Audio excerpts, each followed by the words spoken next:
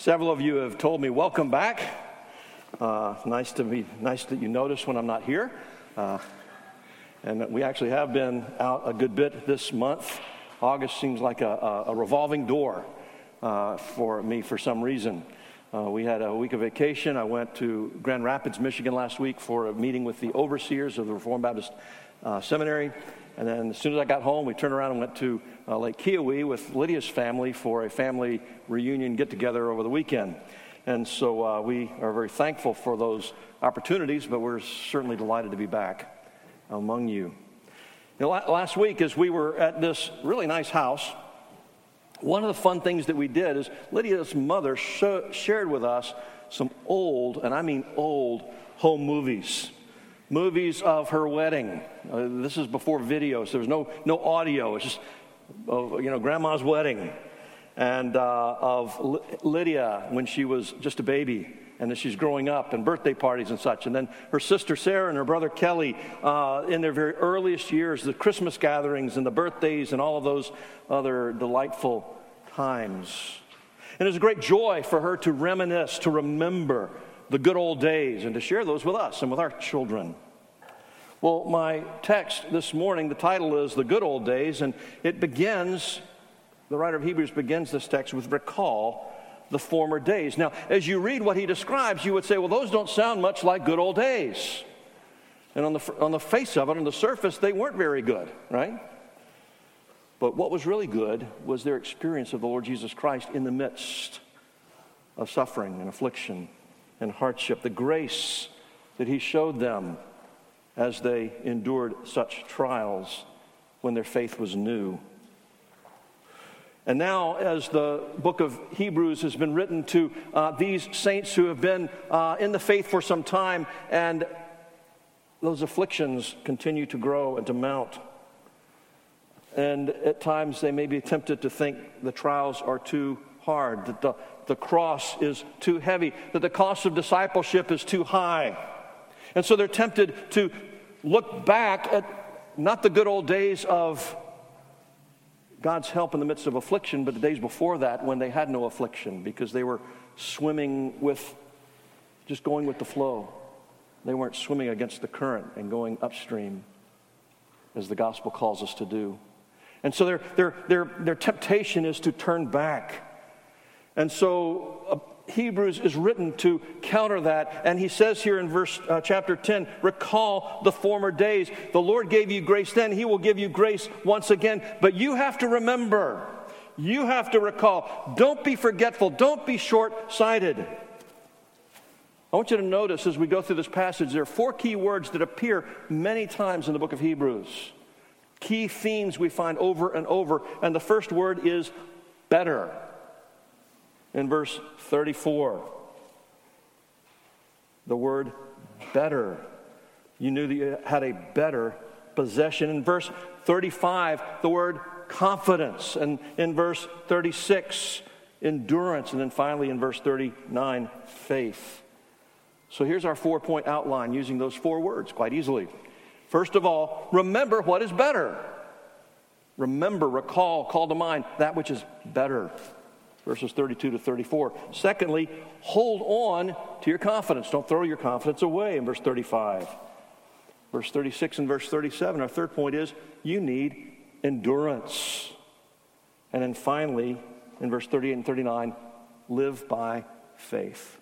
So that's our outline. Let's see how that's applied to us this morning. So first of all, remember what is better. Recall the former days when after you were enlightened early in your Christian experience, you endured a hard struggle with sufferings. Well, who wants to remember that, right? Now, let's stop before we get to that part. Some of you can remember those early days in your Christian experience. Now, if you were born into a Christian home and you were converted very young, you might not be able to relate to this, what I'm getting ready to say. But those of you who had a few years where you were really trying out the emptiness of the world and the loneliness and the isolation that sin brings, the guilt and the shame, and then you were delivered, you were set free. And scriptures came to you with this freshness and this joy that you didn't imagine possible. You had experienced some of those miseries of life without Christ, but now in Christ you have a joy inexpressible and full of glory, because you've come to realize that all those other treasures mean nothing because Jesus is the pearl of great price. He is the one who truly is worth living for. And the fullness and the freeness of the gospel of living in Christ is better than anything else the world could offer to us. And even if hardships come into our lives, there is a joy that is not only inexpressible, but inextinguishable. You had this amazing experience of joy in Christ that influenced everything that came into your lives. That spiritual fervor gave you a hunger for the Word, gave you a readiness to serve in whatever manner it might look like. There was an eagerness to proclaim the gospel, to tell people what Jesus had done for you. Anyone who would listen, you would give them an earful of the goodness of God to you. But over time, the details of life just sort of can get in the way. Maybe some of that initial zeal has tempered a bit. Grace doesn't seem quite as amazing as it once did.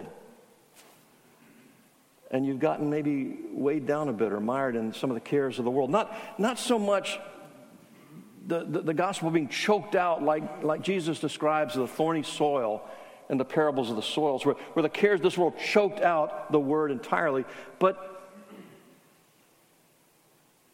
just weighed down and losing sight of what matters the most. Your zeal is tempered. Your joy is elusive, and you're just attached to other things.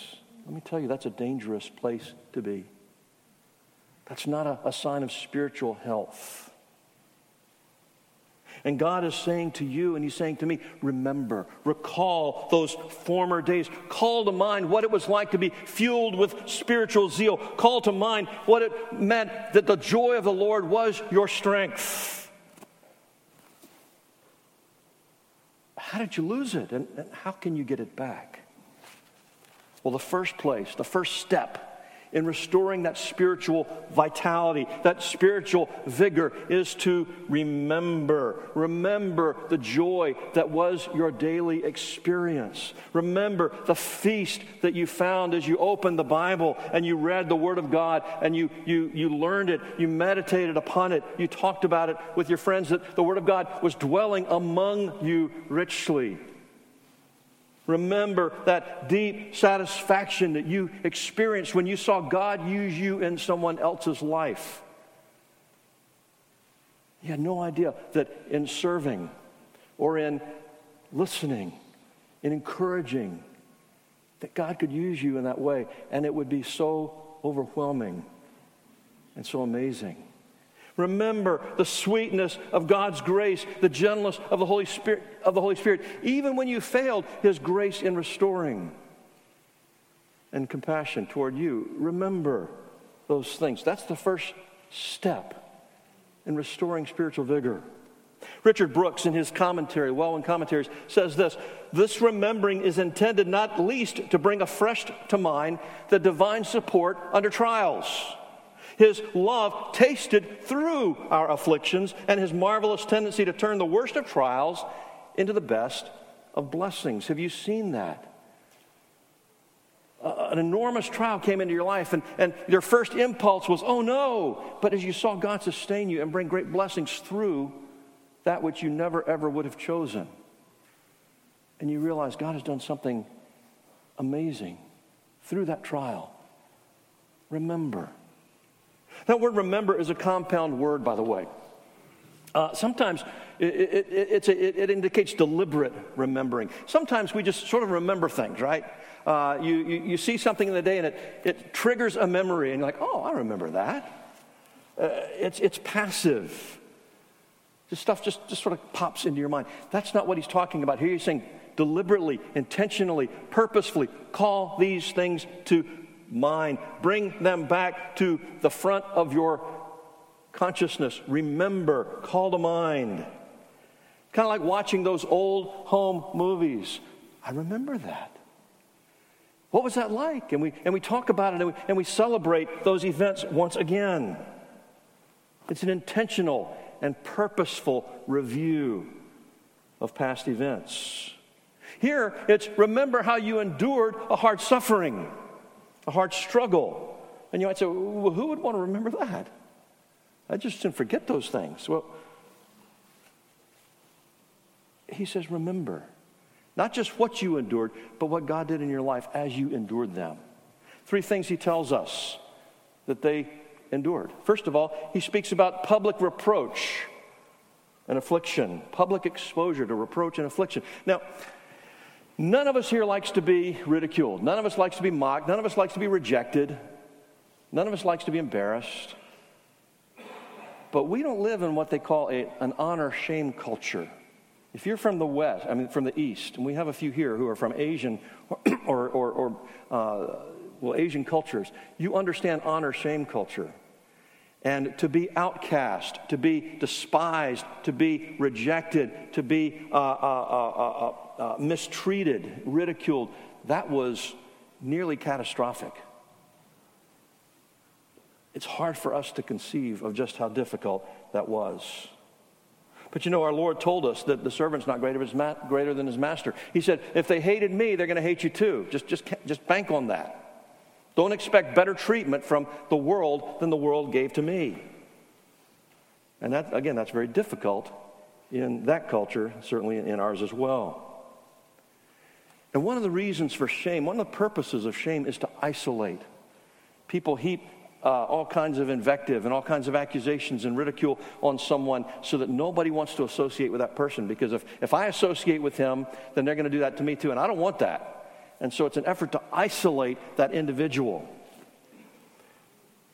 But amazingly, it says here, sometimes you were publicly exposed to reproach and affliction, and sometimes being partners with those so treated. That word is fellowship, koinonia. You participated in common with their experience. You entered into it with them. You were not running and hiding and shielding yourself from that struggle. But you are standing with them. And if it hits you, so be it. But you stood with them so they would not feel that isolation that was intended to be placed upon them. That's the first experience. The second experience is some endured imprisonment. And those who did not endure imprisonment showed compassion to those who did. In other words, they went and visited them in prison knowing that, oh, you're his friend? Well, then we're going to lock you up too. They were willing to take such a risk. They were willing to go public, not hide. And they visited their brothers and sisters who were in the prison for the gospel of Jesus Christ. They showed them compassion, meeting their needs, caring for them. The third thing, he says some even had their homes plundered or seized. Now, here in America, it's the land of the free and the home of the brave, right?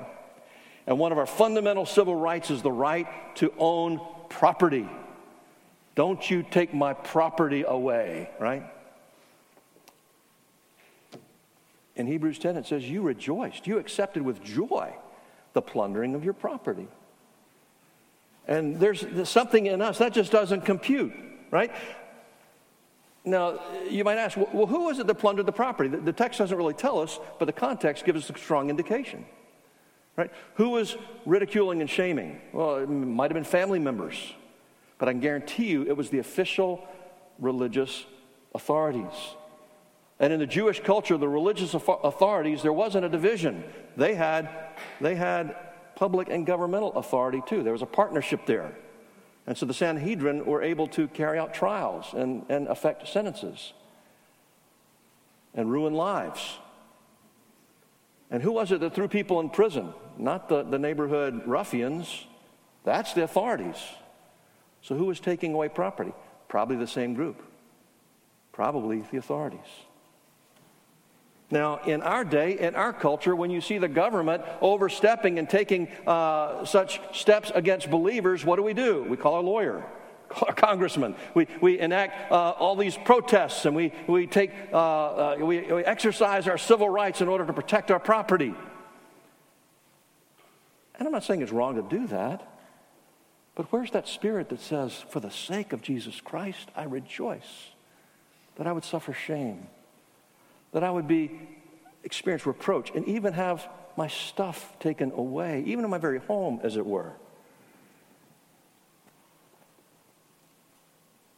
And we look at that, and that just doesn't make sense.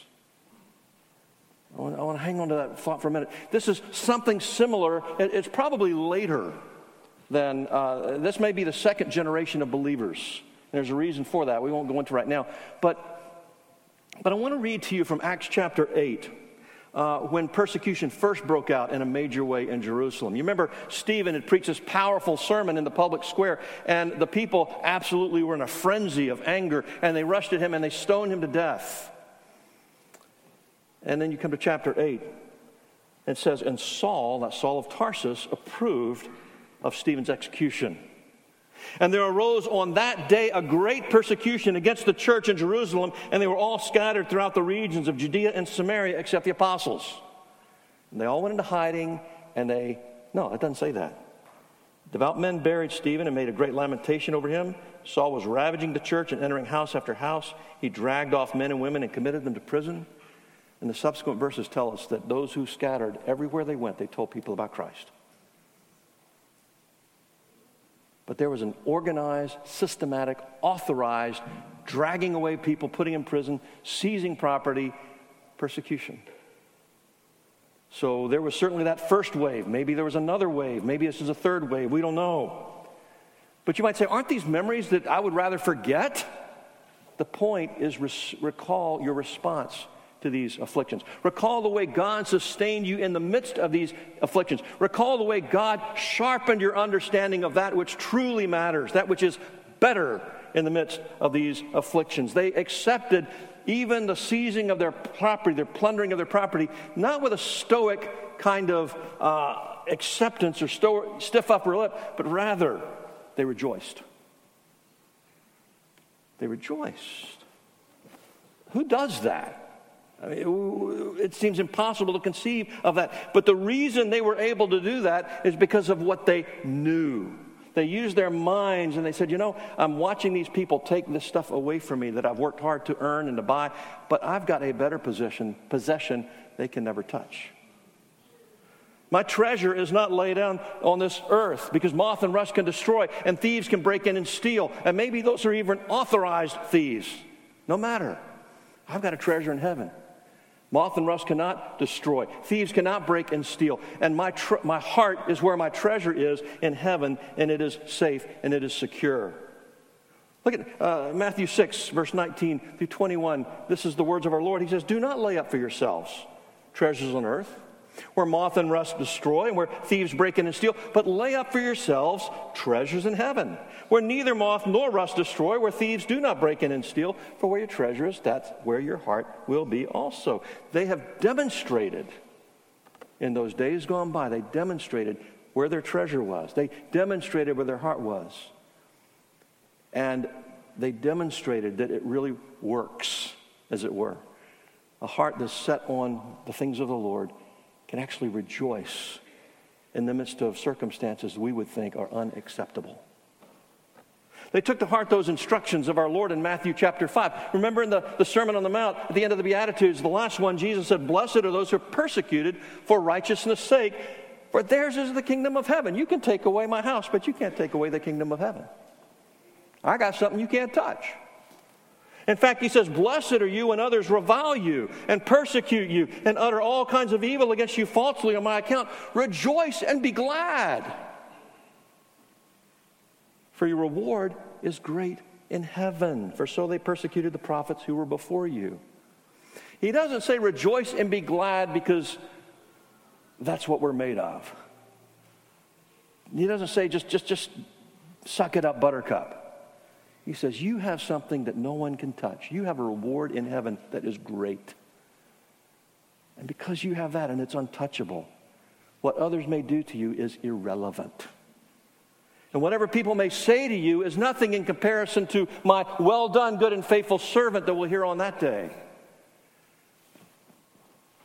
If you spend your whole life laying up treasures on this earth and then it's plundered for whatever reason, whether it's bad guys breaking in, or a government that becomes tyrannical, or maybe an earthquake, or a flood, or some other natural disaster. It's catastrophic. My life's work, it's gone. Story's told, I don't know how many of you remember Dean Jones. He was an actor that did the Herbie movies years and years ago. Dean Jones was a believer. And the story was told that his house burned down. And as he's standing in the front yard watching this house just completely engulfed in flames, a fireman walks outside with a guitar and says, "What do I do with this?" And Dean Jones said to him, "Do you know how to play Amazing Grace?" And they stood in the front yard and sang praises to the Lord. See, evil men can take away your possessions, but they can't touch those treasures laid up in heaven. That's why prosperity that we're experiencing can be its own particular kind of temptation. We face that seduction that this world holds out for us about the treasures on earth. Back when I preached the book of Revelation, we talked about the beast who was oppressing the church, but we also talked about the harlot who was seducing the church. There are parts of our world today that are experiencing oppression and persecution. That's not so much going on now, but we're experiencing seduction. And if we're not in tune to it, if we're not aware of it, we'll buy into it. And we'll lay up treasures on earth.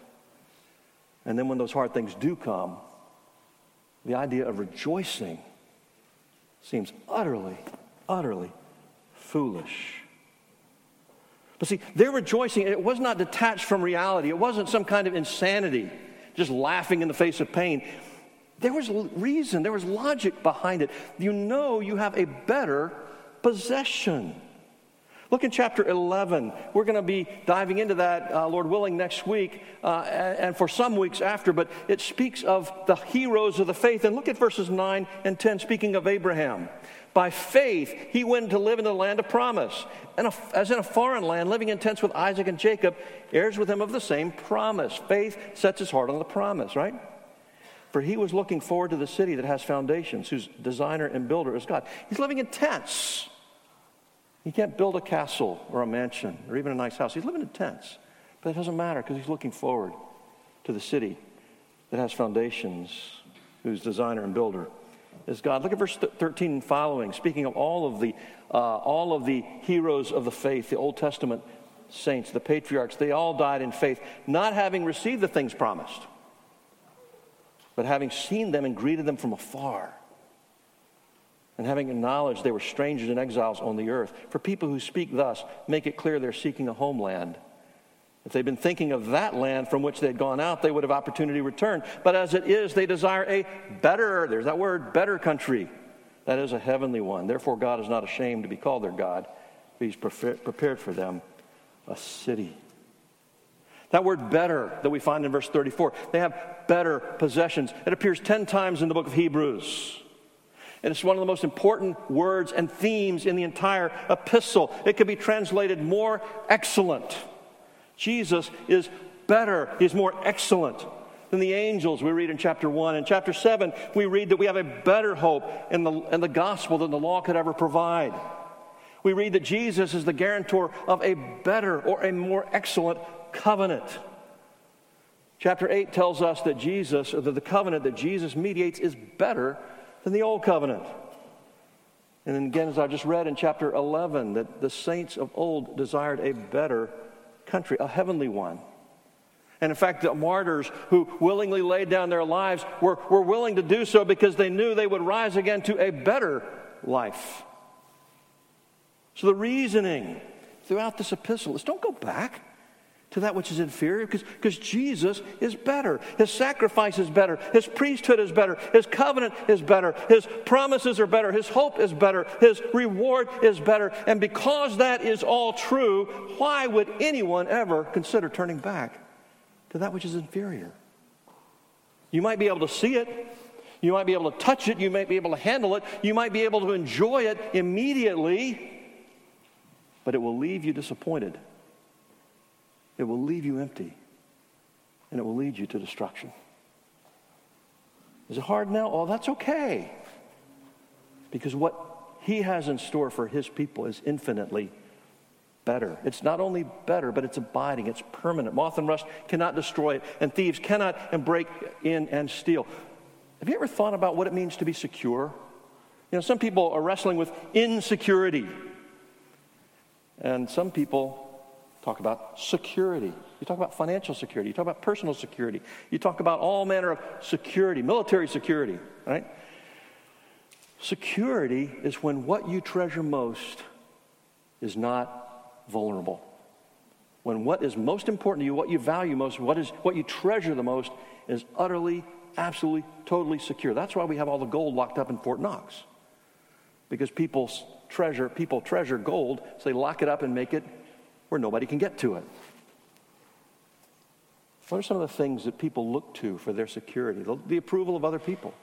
As long as I have other people's approval, if people like me, I feel good. But if people don't like me, it's devastating. Or maybe it's appreciation. I want people to appreciate. I want the pats on the back and the attaboys. I want the love of maybe just one or two people. A happy marriage or children. But what if you have that and then that person dies? If that is the source of your security, that becomes catastrophic and you can't recover until you find no reason to live. It's interesting how many love songs in secular music are utterly idolatrous. I can't live if living is without you. Well, then you've made an idol out of that person. We tend to treasure our cherished freedoms. If you tread on me, then life can never be normal. That's not what we read in Hebrews 10, is it? We treasure our possessions that we've spent our entire lives amassing. We store up and we build bigger barns. We treasure the ability to simply be self-sufficient.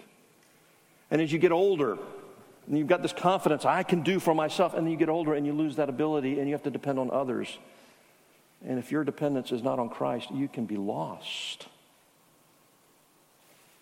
Retirement can be a heartbreaking time for some because their significance was entirely wrapped up in their careers and their success in their work. And there are statistics that show some people, very shortly after they retire, they just plummet because what they treasured is gone. You may treasure your gifts or your talents or your abilities. That's the source of your confidence. If those gifts are taken away through injury, through illness, through other reasons, you're lost. Maybe you treasure your appearance. And the most important thing in the world is to look pretty or to look handsome.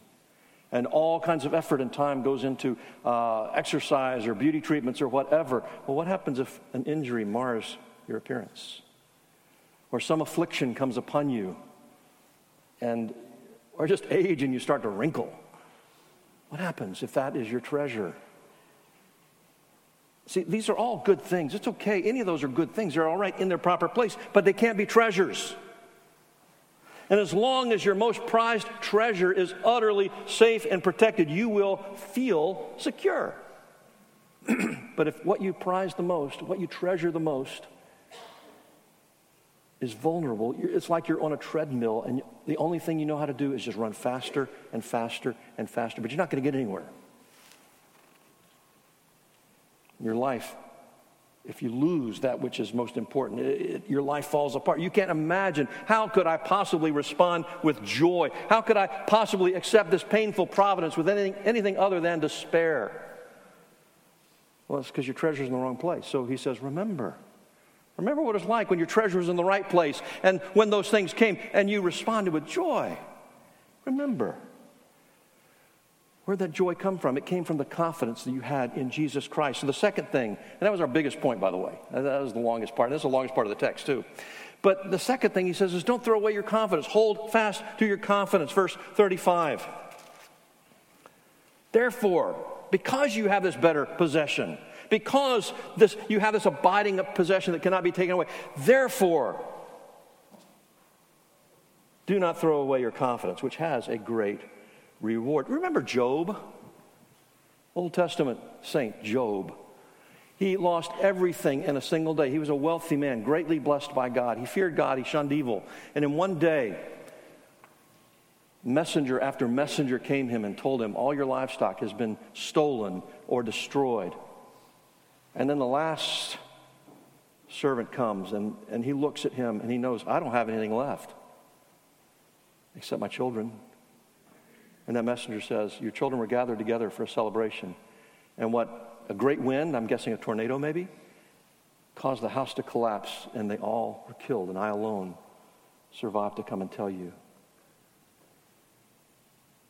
Can you imagine the loss and the sorrow Job was exposed, the heartbreak he experienced at that moment? How did he respond? Job didn't say, well, praise the Lord anyway.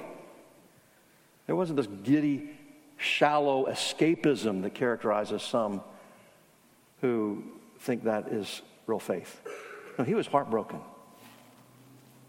But he also didn't conclude, well, God must have abandoned me. I think his wife may have concluded that, but he didn't.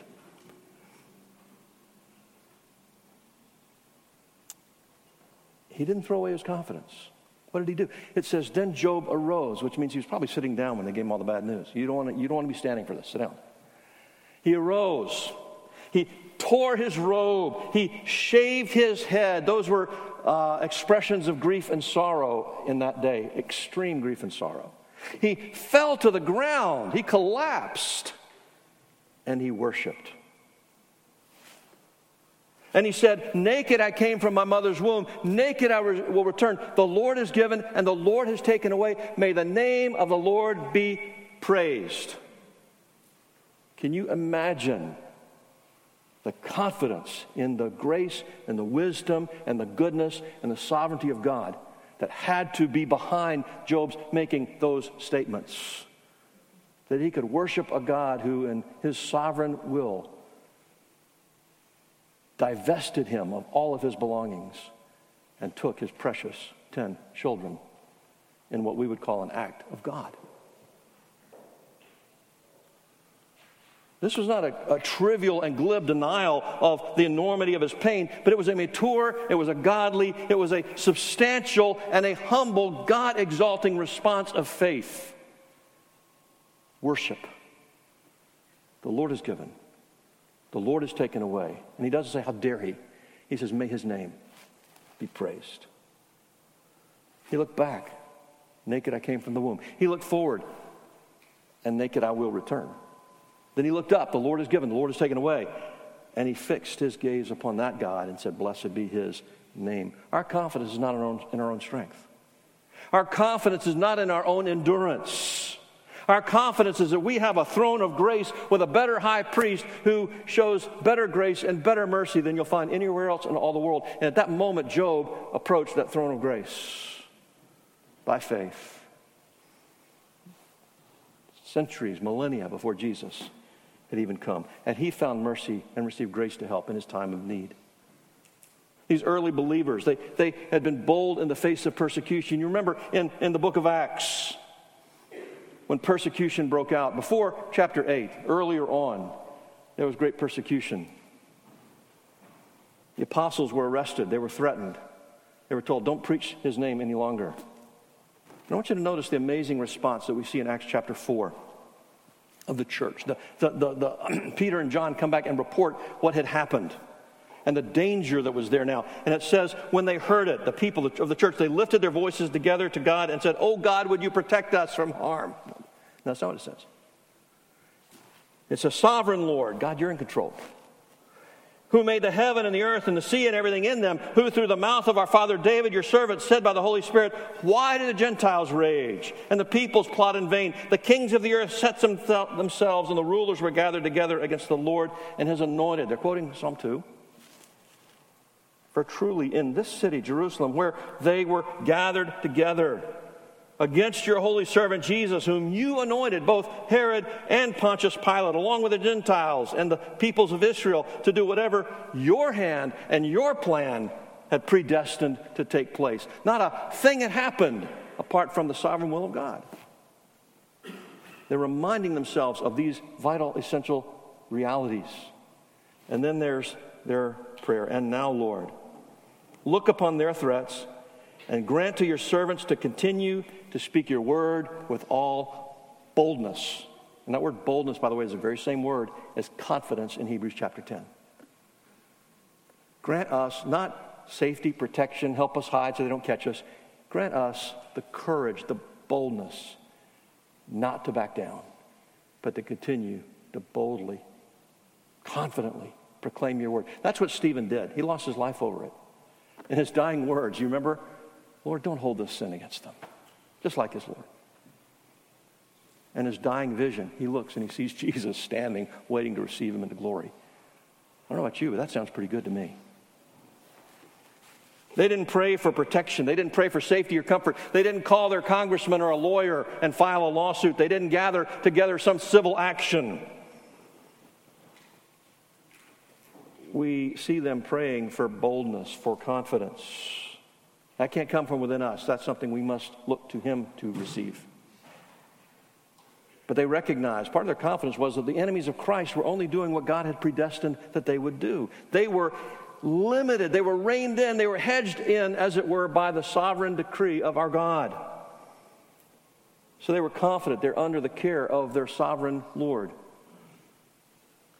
and that God was going to fulfill in them all of his sovereign purposes. That could include suffering for his name, and they recognized that. That was a part of the cross they had taken up to bear as they followed Jesus in discipleship. And that's the confidence they embrace. It's a confidence you and I must also embrace. How do we do that? Well, he says you need, thirdly, endurance. So we're to remember that which is better. We're to hold on to our confidence. But thirdly, recognize we need endurance. Look for verse 36 and 37. For you have need of endurance, so that when you have done the will of God, you may receive what is promised. For yet a little while, and the coming one will come and will not delay. Do you realize you need endurance? And so do I. Tom Schreiner in his commentary says endurance here manifests itself in faithfully doing the will of God. And I might add, doing the will of God faithfully in the face of contrary circumstances, in the face of opposition. It's a continual, faithful obedience. As some have said, a long obedience in the same direction, undeterred by what might come your way. Now, the endurance that we see here seems like it's beyond our ability. And let me tell you a little secret. Guess what? It is. You and I don't have what it takes to endure the kind of things this world throws at us. That's why we have the armor of God, the shield of faith, the helmet of salvation, the belt of truth, and so forth. The sword of the Spirit, which is the word of God. We don't have the resources in ourselves to go up against the evil one and his devices, but our God does. And he will give us endurance. We read of Christians who go through hardship, maybe persecution, maybe just afflictions, maybe just incredibly painful illness. And we see that and we go, I don't know how this person does it. I could never do that. And you know what? You're right. You couldn't.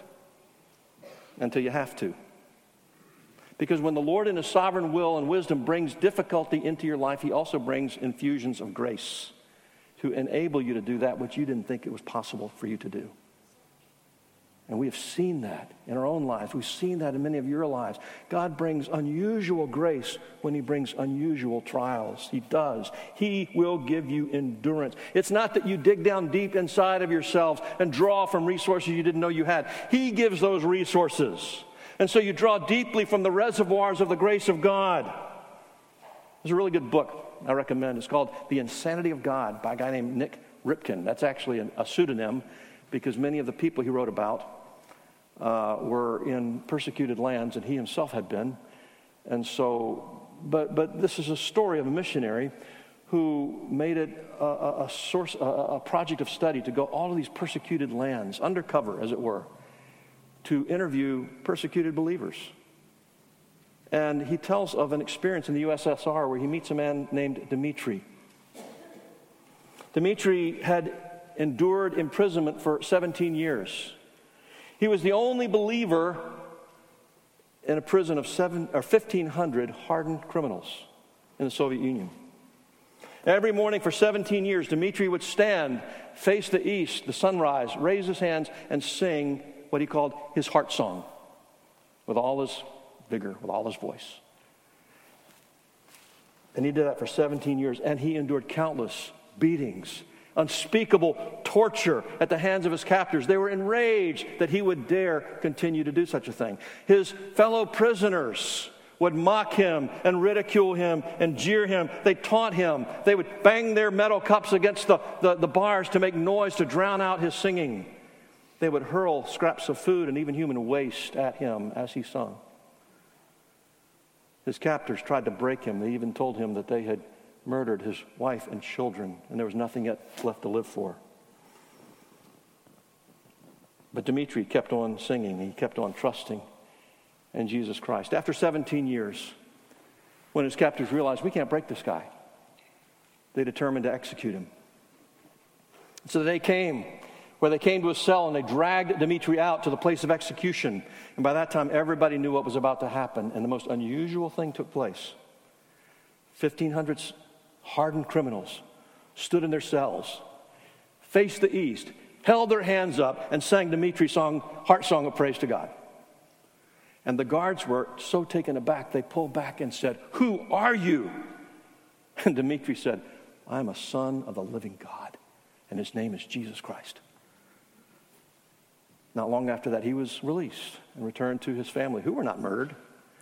And so some years later, the writer of this book was able to interview him and hear this story firsthand. And we read this and we think, who does stuff like that? Well, those who know they have a better country, a better possession that cannot be taken away. Those who know that even if they were to kill my wife and my children, I have a family of believers from across all of eternity, and no one will ever take them away. Deep down, we hope that we're never going to need that kind of endurance, right? We're amazed that we hear those stories and we go, boy, I hope I don't ever have to have that kind of endurance. We're glad he did. But he knew something of the grace of God. And if you were to ask him, Dmitri, would you go back and do that again? He'd probably say, no, I don't think so. I wouldn't sign up for it. Would you trade anything in all this world for what you gained in intimacy and confidence in the Lord Jesus Christ? He said, not in a million years. There's nothing I would trade for what he has given me. And I've heard saint after saint who's been through great struggles say, I don't want to have to go through that again, but what I gained from it, what I experienced of Christ in it, is irreplaceable. The motivation for this kind of endurance is that reward that's promised. Verse 36, don't throw away your confidence, which has a great reward. You have need of endurance, so when you've done the will of God, you may receive what was promised. How many of you children are in first and second grade Sunday school? Some of you guys are? Y'all started a study this morning about what? About the promises of God. Parents, review that with your children. The promises of God, they are intended to fortify our souls to endure when hard things happen. They are intended to motivate us to do things that we might not otherwise think about doing. One of the Puritans called the promises of God bribes to godliness. Don't lay up treasures on earth, moth and rust destroy, thieves break in and steal. Lay up treasures in heaven. And we see all these promises in Scripture. If you will live this way, if you will do this way, there is great reward. Set your eyes on that reward, on that future grace, as John Piper calls it, that you might have endurance. In 2 Corinthians chapter 4, Paul talks about the afflictions that he experienced in the ministry and the high cost that serving Christ had placed upon his life. And then he makes this statement. He says, in chapter 2 Corinthians 4, verse 14, so we do not lose heart. Though our outer self is wasting away, our inner self is being renewed day by day for this light and momentary affliction. And if you go back and read the catalog of what he's just described, it doesn't sound light or momentary. But he says this light and momentary affliction is preparing for us an eternal weight of glory beyond all comparison. If you put them on a scale, my trials, my afflictions, my hardships, and you put the scale of that eternal weight of glory, you would say, that's a ridiculous comparison. Why even waste your time? It's like there's a feather that he calls light and momentary afflictions, and there's this battleship called the eternal weight of glory. And you say, well, I wonder what would happen if I put this feather over here and that battleship over there, and you'd say, that's the dumb waste of your time, because it's not worth comparing. That's what Paul means in 2 Corinthians 4. This light and momentary afflictions preparing for us an eternal weight of glory beyond all comparison, as we look not to the things that are seen, but to the things that are unseen. For the things that are seen are transient. They pass away. But the things that are unseen are eternal. Well, how do I look at things I can't even see? I'll get to that in a minute. That eternal weight of glory, it seems far off. It seems like, when is it ever going to come? The writer of Hebrews says it's actually closer than you think. Verse 37, yet a little while and the coming one will come and will not delay. He's quoting here Habakkuk that was actually written 600 years earlier. And he's saying, it will come. He will not delay. 2,000 years later, he still hasn't come.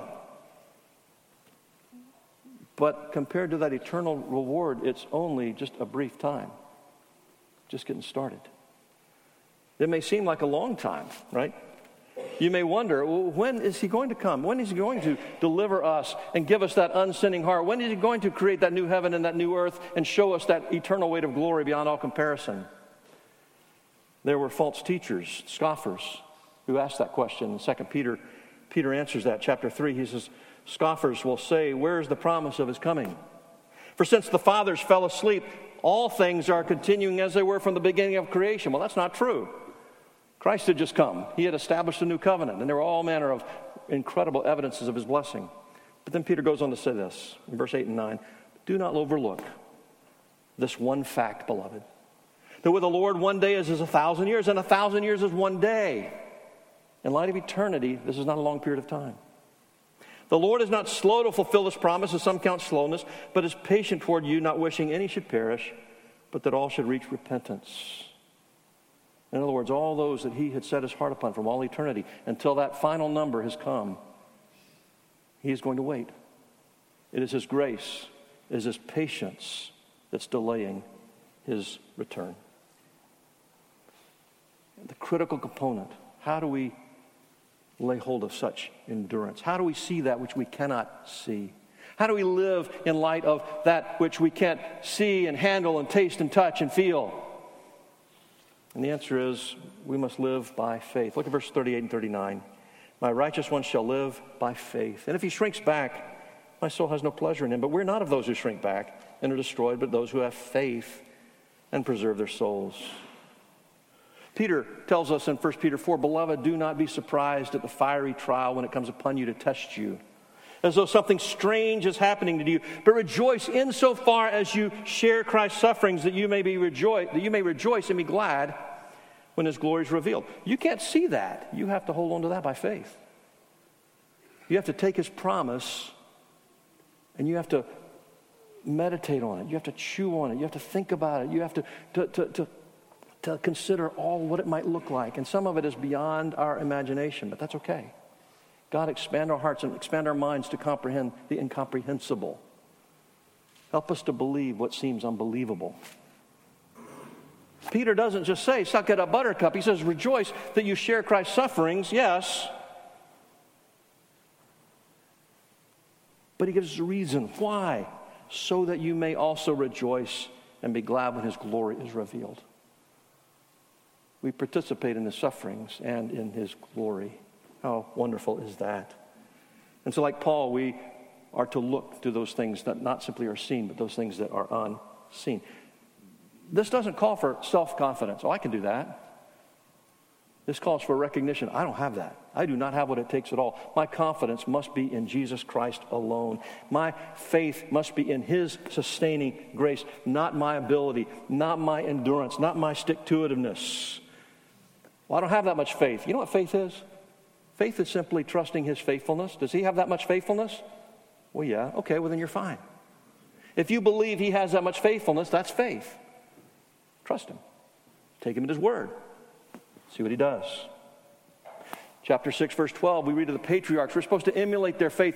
It says, through faith and patience, they inherit the promises. They trusted the promises of God, so they waited patiently. You and I are called to trust God's promises and wait patiently. We come to chapter 11 next week. It's the hall of faith.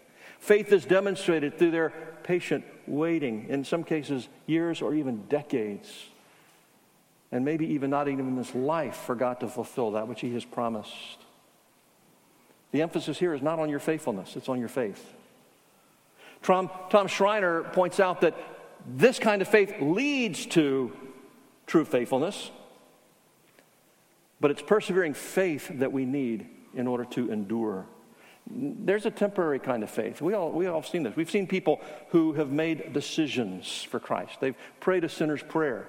They've put their trust in Jesus, as it were, and then somehow they walked away from it and they have no perseverance at all. There's no faithfulness to their lives. True saving faith will always lead to faithful living. But that faithfulness is a fruit of ongoing faith. It's a fruit of continuing to look and trust and rely on the Lord. And this living by faith perseveres. It's in contrast to shrinking back, abandoning the faith, returning, turning aside. And those who shrink back, it says, are not only they forfeit their reward, it says they're destroyed. You don't want to shrink back. You don't want to be destroyed. You don't want to lose what God has promised. But more, you don't want to endure what he's threatened of judgment. Only those who persevere to the end are going to be saved. How do we do that? Well, by faith. By looking to him to preserve us. But I want you to notice, the writer of Hebrews has given these warnings over and over again. And the warnings are actually a means of grace that God uses to keep us trusting and keep us persevering. But he says in verse 39, we're not of those who shrink back. I've got, like in chapter 6, verse 12, he says, but I know better things about you, things that accompany salvation. His confidence wasn't in their virtue, wasn't in their perseverance or their stick-to-itiveness. It was in the faithfulness of God and the evidence of that he had seen in their lives. So this text is a call. It's a call to look back and also to look ahead.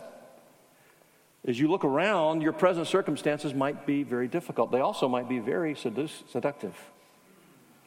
They might be leading you away from Christ or trying to drive you away from Christ. So look back. Look at those marvelous experiences of God's grace. You experience his faithfulness even in the midst of hard times. Look forward at the incredible promises of glory that he holds out for you and for me. So we look back, we look ahead, we look up at our God who sustains us and who promises great treasure, great reward. We must gain that eternal perspective. We must fix our eyes on that which is unseen and that which is eternal. You know, we can put so much hope in this world, in our possessions, and what we've amassed, in the treasures that we have gained in this present age, those things that we can see and handle and taste and touch, right? And that can be our source of confidence. And I can't see the new age to come. I can't see the new heaven and the new earth. I can't see what that glory must look like. I can read the book of Revelation, but it just seems very different from anything I can conceive of. Faith lays hold of that which seems elusive. Faith sets our heart and our hope on those things that we can't grab hold of with our hands. Faith sees that which is invisible. It's not that we're hearing audible voices or seeing visions. It's we see what God's word says. And we say, God, illumine my mind more and more in the knowledge of Jesus Christ. Make that eternal, ultimate reality more real to me. It's an incredible adventure to live by faith. Not always an easy adventure, but it's an incredible adventure. And if you were to ask those saints, and when we get to chapter 12, we're surrounded by this great cloud of witnesses. What are they witnessing to? They're witnessing to the fact that it was worth it. It was worth it. God was faithful to all his promises. He will be faithful to you too. As we read in chapter 11, this hall of faith, over and over they waited.